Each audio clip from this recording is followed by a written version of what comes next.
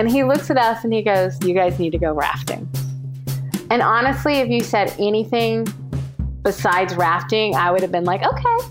I was like, are you kidding me? You want me to go rafting with my kid with special needs in a raft where if she falls out, she could drown? And he's like, no, it'd be a great family experience. Welcome to Wild Peace, a place where parents of kids who struggle can come together for camaraderie, inspiration, and support. If a child in your life faces learning and attentional challenges, developmental differences, or mental health concerns, this is for you. I'm your host, Kendra Wild.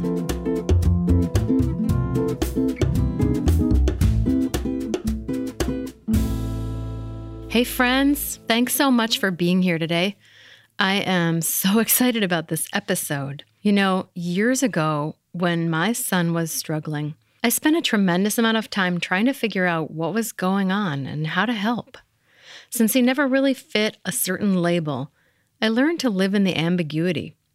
And what I realize is that no matter what our kids' challenges are, we as parents have so much in common. We all work harder to understand our kids. We spend more time navigating and advocating for them. And behind all that extra effort is this wild emotional ride.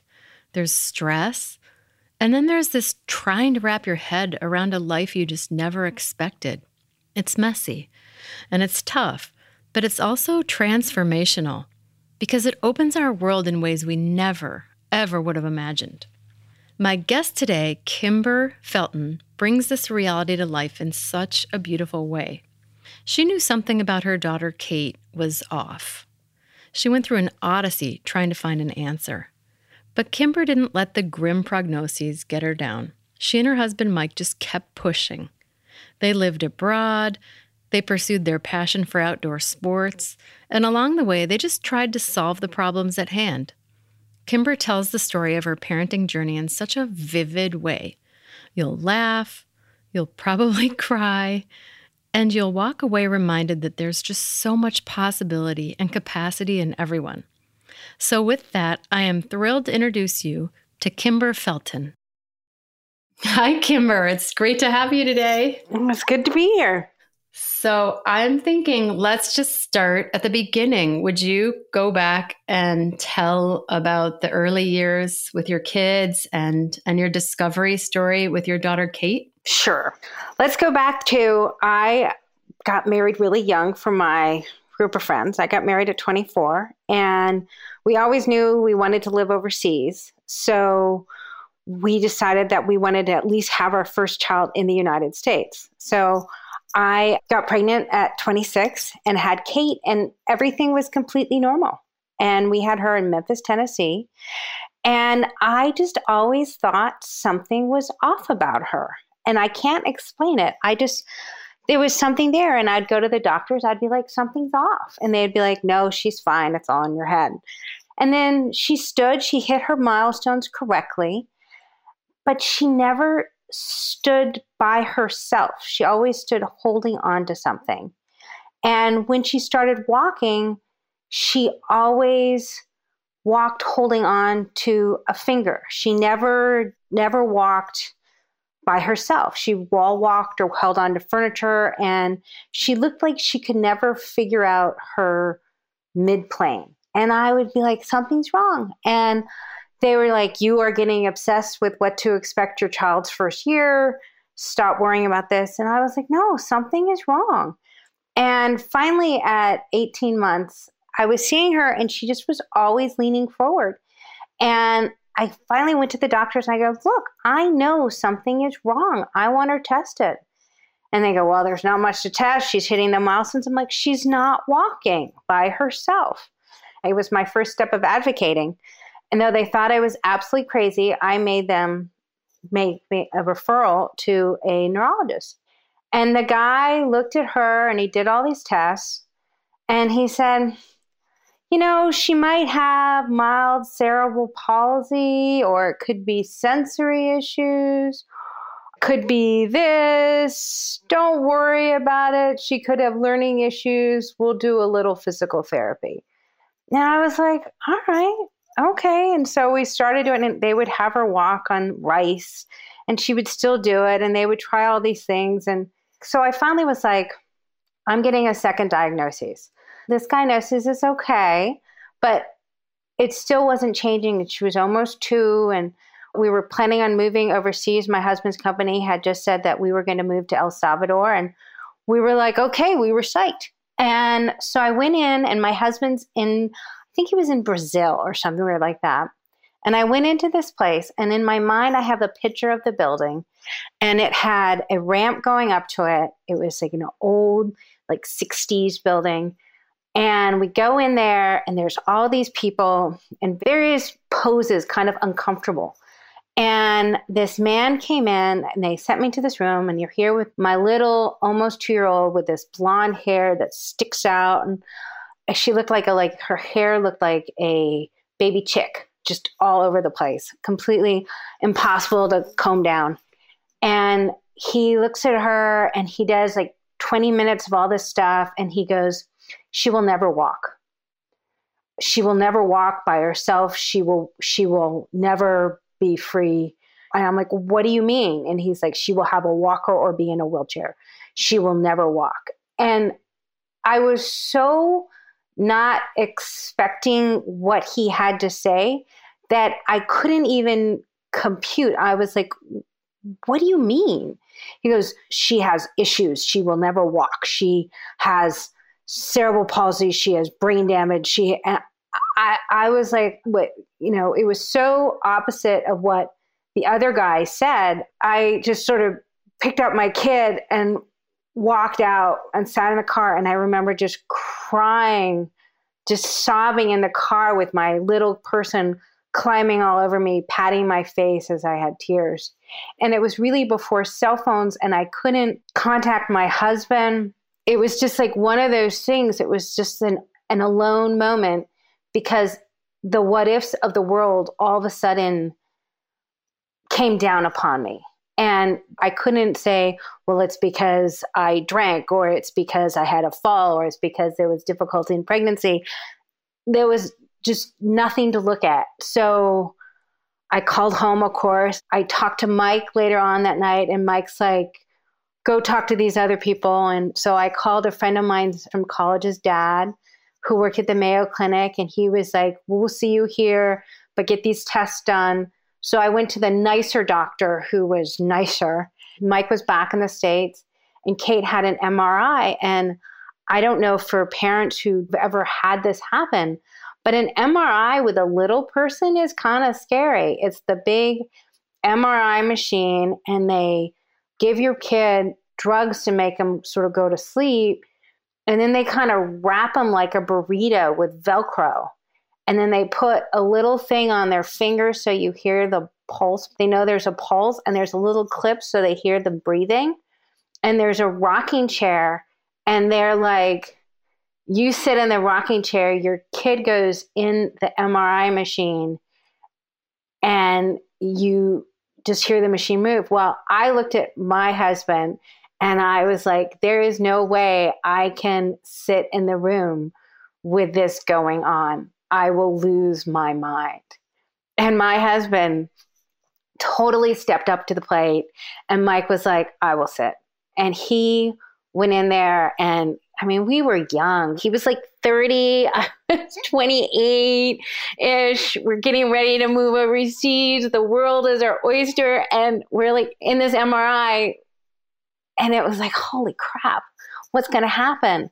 And Kate gets out, she's fine. And they come back and they say, well, her white matter, which is like the connections in the brain, is sparse yet within the range of normal. And her left ventricle is within the range of normal as well. And so we talked to our friend and he goes, well, at the Mayo Clinic. And he's like, well, do this other test. And so we decided to test Kate to see if she had any epileptic fits, just to check the brain. And Mike and I had been, kind of scrambling around, trying to figure out how our lives would continue going, kind of realizing that there's something wrong with our child that we had no idea what it was. And nobody could give us any clear diagnoses one way or the other. They were like, well, if there is cerebral palsy, she might be fine, but have a weird limp. And then we had this other guy who tells us she'll never walk again. And then nobody could tell us if there would be learning issues as she gets older or whatever issues. And so we're like, okay. So Kate goes, and the way you test for epileptic seizures, which can be great like you see in TV, or can be very minor, can happen in your sleep. They glue neurons or electrical, neurons onto your head, kind of like a cap. And so they can get all your brain waves. And then you hold your child when they're that little and you put them to sleep. And so you have your baby exhausted in your arms. And then they wake your kid up with a strobe light.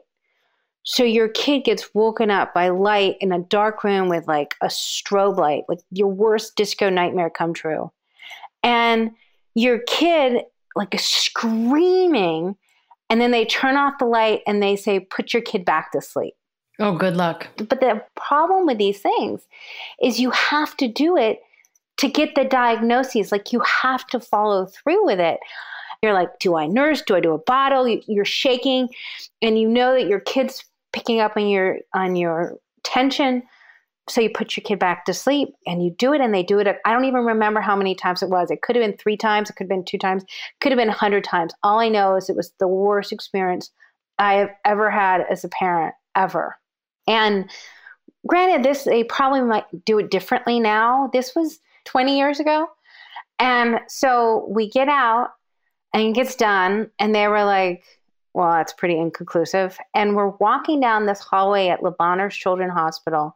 And Mike is on one side, I'm on the other side, and Kate's in between us. And she's got her crazy blonde hair sticking up. And she's happy as can be. She is walking, just holding on to her hands for balance. And I was like, I don't care what she has. And Mike looks at me and he goes, I don't either. I'm like, I'm not going to Le Bonheur. I'm not going to the Mayo Clinic. I don't think we're going to get a diagnosis. I want to deal with what is at hand. I want to get her walking. I want to figure out if there's going to be any issues in the future. But I am not going to sit here and search for a diagnosis that I don't think is coming. And Mike was like, okay. He goes, what do you want to do? And I was like, we're going to El Salvador. We are doing this and we will figure this out. And Mike was like, okay. And so we moved to El Salvador, and I hit El Salvador running, and I started talking to everybody there. And I found this woman who was trained in Europe and in Mexico and from all over the world. And she had this house in the middle of a neighborhood. And this house to me was an oasis of hope. Wow. And I went in there. She didn't speak great English, and I spoke just a little bit of Spanish. And between the two of us, all I remember is her saying, ella tiene espacio de playa y no hay problema. Ella puede. And basically, she looked at my kid and rapid fire Spanish diagnosed the physical issue with my child and told me that she could get my kid walking in 3 months. Oh my gosh. And I was like, are you kidding me? And then she said, and then I didn't really get it. And that's my Spanish got better. She was telling me that Kate also probably needed occupational therapy. So I was like, okay. And so Kate would go, I was pregnant with Mitchell, and Kate would go and I would take her to this house 3 days a week. And Kate would stand in this standing contraption, is the only way I can think of how to describe it. It had 2 poles, and then they would Velcro her in between the 2 poles, put a tray in front of her, Velcro her head back so her body had the straight, plain line. And so Kate learned what it was to stand straight, learned where her middle was. And she would do puzzles and they'd talk, and I would sit there, and in this room were highly involved children. And Kate was so minor compared to them that I was like, my life's pretty good compared to everything I'm seeing. And while this was happening, my parents were selling the house to this woman, Dr. Debbie Gabler, who was one of the foremost people at the Rehab Institute of Chicago who happened to deal with what Kate had, spastic diplegia, and had a gait clinic. No way. Yeah, just total random happenstance of life. Wow. And Mike's company, International Paper, said, we will fly you back. Happy wife, happy life. We will fly you back to get any of the medical services you need.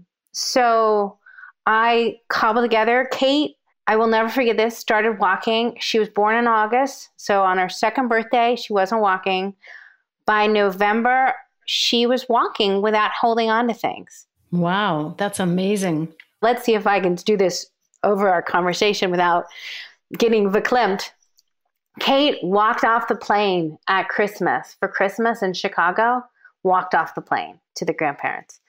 So that was pretty awesome. And then we met Debbie, and Debbie diagnosed her and said she had spastic diplegia. They couldn't really figure out why she has spastic diplegia. And they were like, everything looks fine. Who knows? There's a percentage that is a who knows. And she put us in touch in Chicago with City Kids, which is a phenomenal organization as well. And Kate would get physical and occupational therapy when we were in the States. And Kate would continue having physical and occupational therapy wherever we lived in the world, and speech therapy. And I would just scramble around. So we would fly back to the United States. Kate would go to the Rehab Institute of Chicago Gait Clinic, get all checked out. And then we would go get therapies. And then when we lived overseas, we would also get therapies. So I came really good at speaking about whatever my kid had, which started out as spastic diplegia, which means that spastic is like a rubber band pulled really, really tight. And diplegia means both sides. So Kate was a tight rubber band on both sides. So she kind of walked sort of side to side.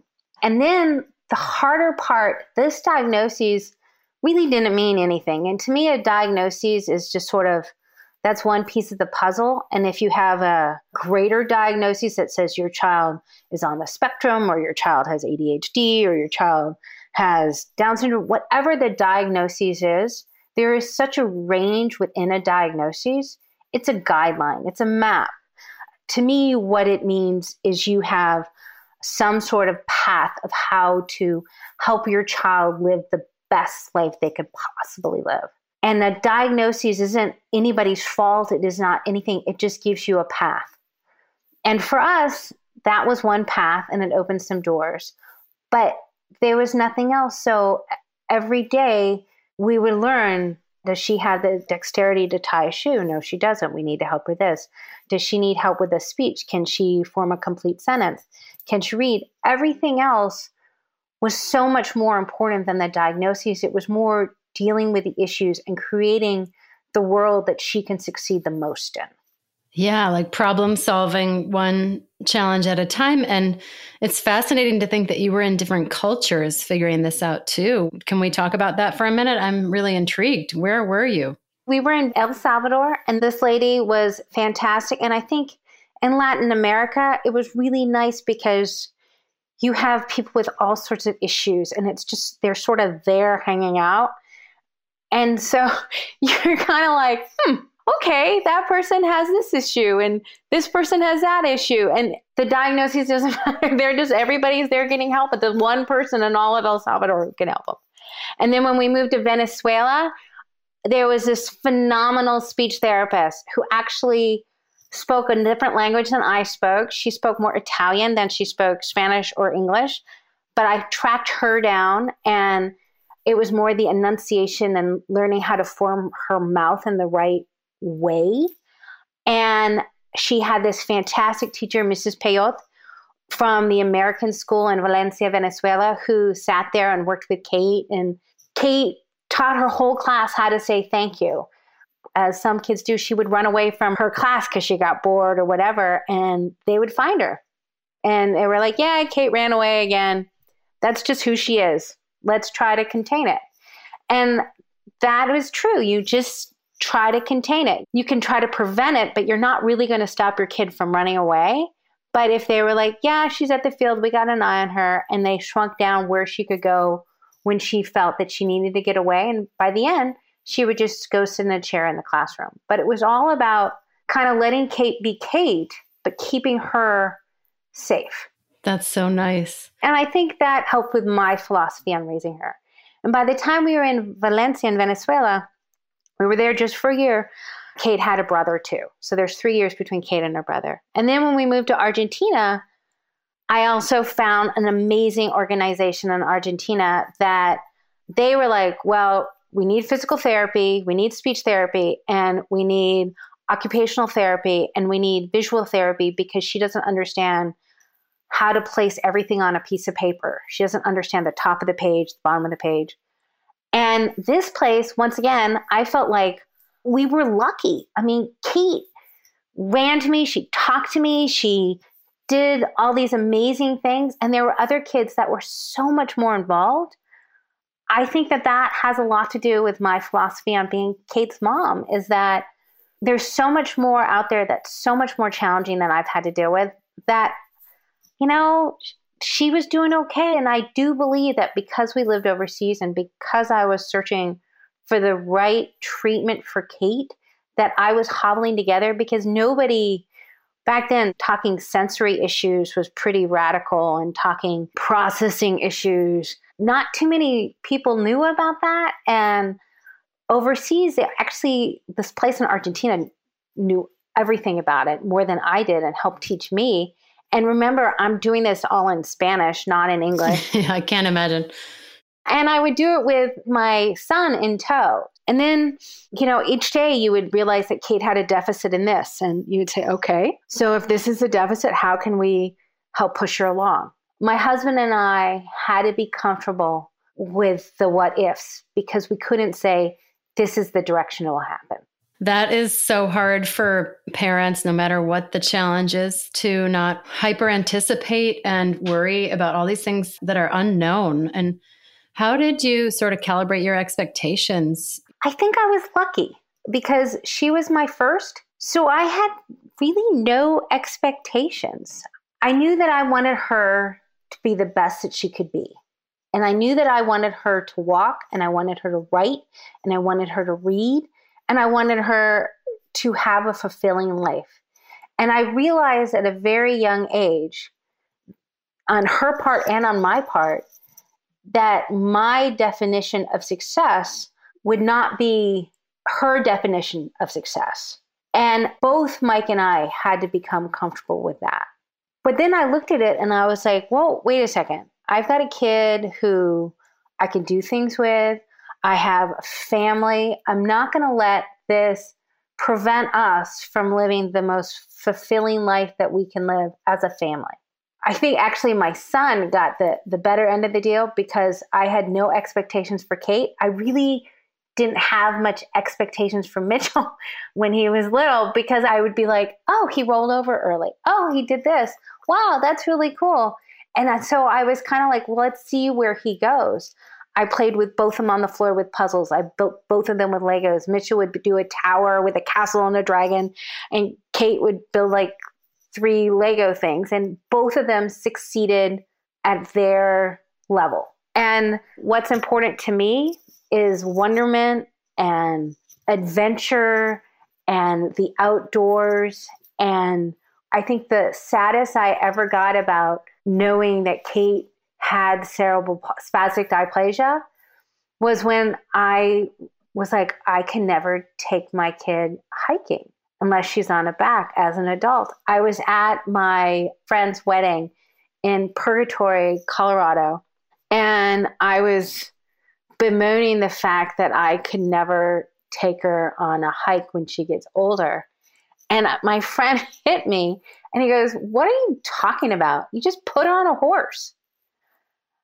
And I was like, oh my God, I'm limiting my child before I need to. Isn't that interesting? I mean, people talk about that all the time, learned helplessness, you know, that you just keep accommodating and you don't realize that maybe they have more capacity. So what did they encourage you to do? Did you take her horseback riding? Well, yeah. Well, before we moved overseas, we decided that Christie Butte, Colorado was our home base, because we were like, if Mike ever got fired, Christie Butte is like in the middle of the nowhere and the most beautiful place in the whole wide world. So we picked Christie Butte, and we would go back there every summer. And at first, Kate went to this place called Stepping Stones, which is an amazing school and daycare center.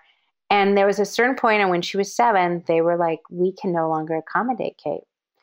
And I was just crushed. But then in the same breath, they said, but there's this really cool program up at Mount Crested Butte called the Adaptive Sports Center. I was like, okay. And she's like, you will love them. They will let her enjoy the outdoors, help her do it. I was like, all right. So Mike and I went up there. We had Mitchell in tow. And I think Kate was like 7 or 8. And Mitchell's 3 years younger. And we went up there and we talked to Chris Reed, who's still there, and an absolutely amazing human being. And Chris Reed looks at us and we were like, we want to do something with our kid in the outdoors. How can this happen? And he looks at us and he goes, you guys need to go rafting. And honestly, if you said anything besides rafting, I would have been like, okay. I was like, are you kidding me? You want me to go rafting with my kid with special needs in a raft where if she falls out, she could drown? And he's like, no, it'd be a great family experience. And Mike looks at me and I look at him and he goes, you game? I'm like, all right, fine. And so we get picked up and Chris looks at us and he goes, I got this backpack and the backpack is snacks. We got sleeping bags. I got coats. I've got everything. I was like, oh God, okay. He's like, I've got it under control. And he had a camera around his neck. He's like, I got it under control. And we get into the raft and we're putting the life preservers on and I'm working with Kate and because that's what I do. Kate's my first priority. And Chris goes, oh no, I got Kate. You go help your son put on his life preserver. And he goes, and put on your own. I'm like, Chris. And he's like, Kimber, I've got Kate. And as I like slowly walked away with my head down, like, okay, God, I got to put on my life preserver. And this person has my kid who's like the most important thing. And then we get to go on and I go to lift Kate up. He goes, Kimber, I've got Kate. Help Mitchell get in. So we get in the boat and we start rafting down. And this is like a class 2 river. There are no waves. Maybe they're little bumps. But you would have thought this is a class 5 river where you need helmets and you need you could die any moment. And we get in that and we start floating down the river. And we hit a little bump and I reach out to grab Kate and Chris is like, Kimber, I've got Kate. Go up front with your family. Go up with Mitchell and Mike. Oh my God. And it's so hard because you're so used to always having a hand or an eye. It's so hard when you have a kid with any challenge to not have at least 95% of your energy on that child. Either physically or mentally, you are watching your kid. And the other kid is getting that other fiber, and your husband too, they're getting your energy, but your mind is always just a little removed.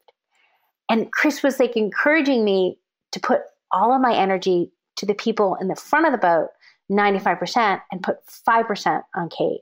I just remember being like, oh my God, this is really hard.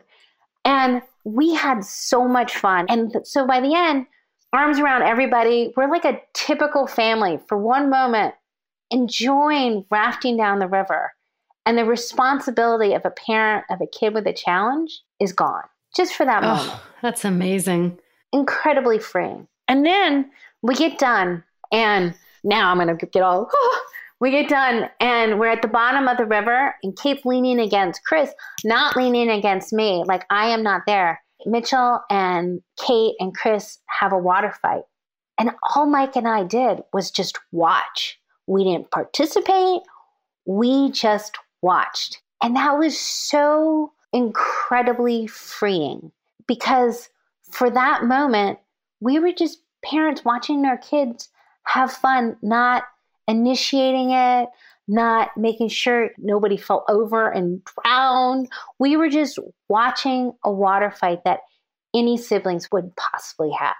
And Mike looked at me and I looked at him and he goes, we're doing this next year? I'm like, oh yeah.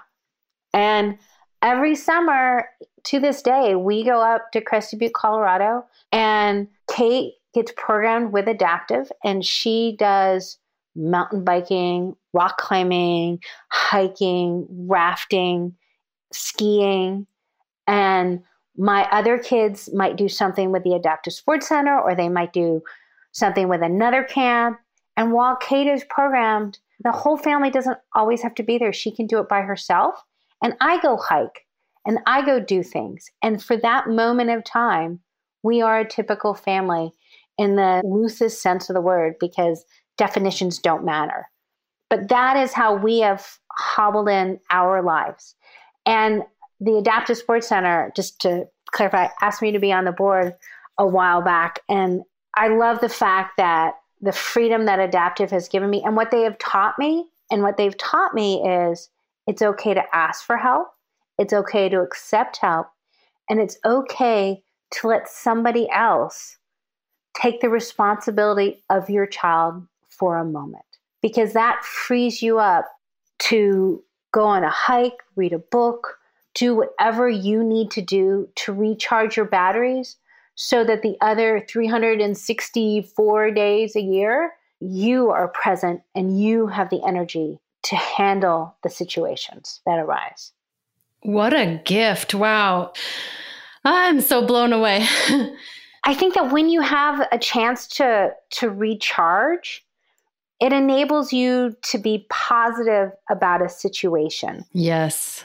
And by being positive, I know that I honestly mean this, that I have a very lucky and fulfilling life. I have 3 kids. I have a dog who does not come when it's called.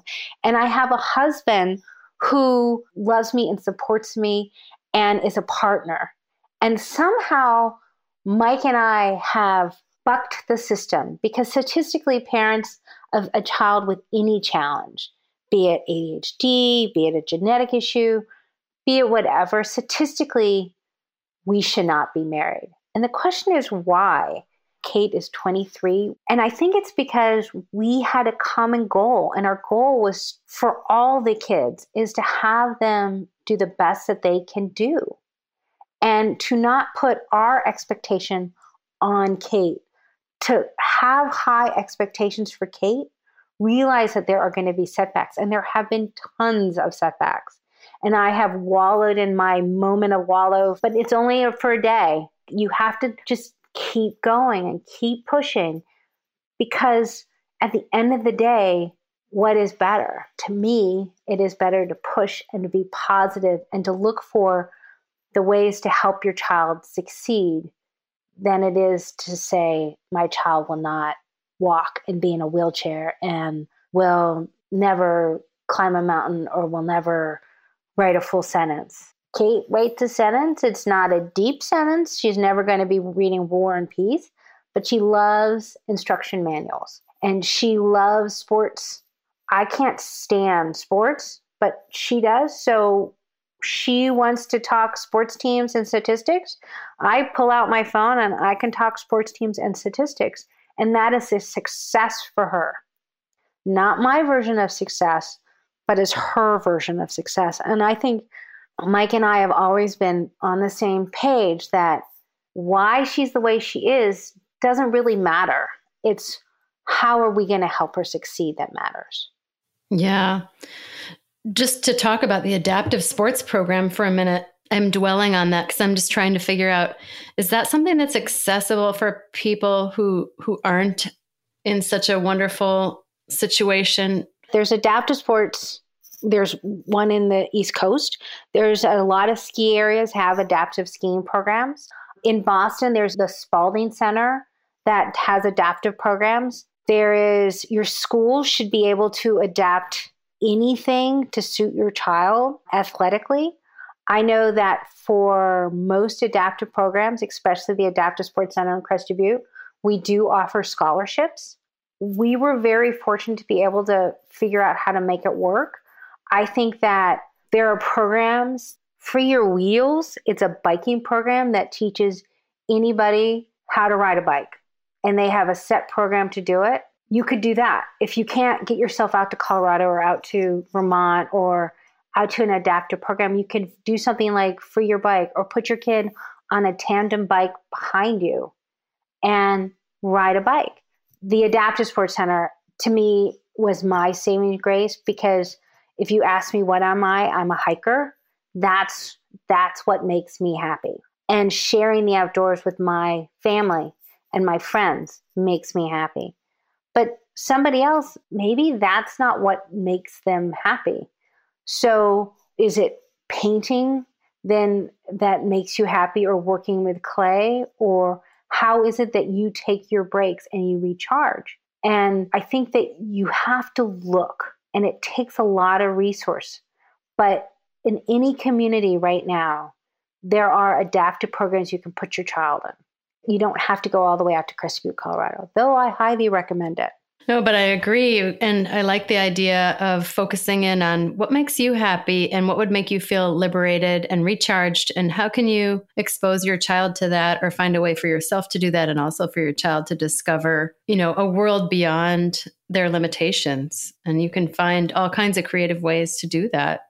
Yeah. Like some kids, your little kid, you're like, oh, they're an artist and they play with clay. And you might be an amazing sculptor and you love playing and making beautiful works of art. And a typical child might just like the feel and the sensory of the art and make a clay ball. And while you both are playing with the clay, you both are creating art. Now, one might be worth more and might be more visually and aesthetically pleasing, but the time and energy and the break that was given and the recharge that the child with challenges or the other kid might just be a ball of clay, or might be a flat thing, is just as important. And it's perception of what's important, of what is beauty and what is success. And so if what your break is doing art, and have your kid with challenge do art next to you, or have someone take them away and do something at school. But it's important, I think, to realize that what you think, like to me, climbing a mountain's the best thing in the world. To Kate, she just walked half a mile and she saw some flowers and she's happy. So before we wrap up, and I feel like I could just listen to your stories all day, but you and I've talked about your quotes and your mantras. I know you have many, and I would love to hear just a few, because I like to hear from parents before we wrap up, of what do you follow that inspires you on those really down days? And what do you follow just as a culture in your family? Quotes or mantras or beliefs that, that help you? On the back of our wedding program was the quote, "When the bird and the book disagree, always believe the bird." And I think that quote has followed our family throughout the years, because you might have a diagnosis and you might say, this is what my kid has.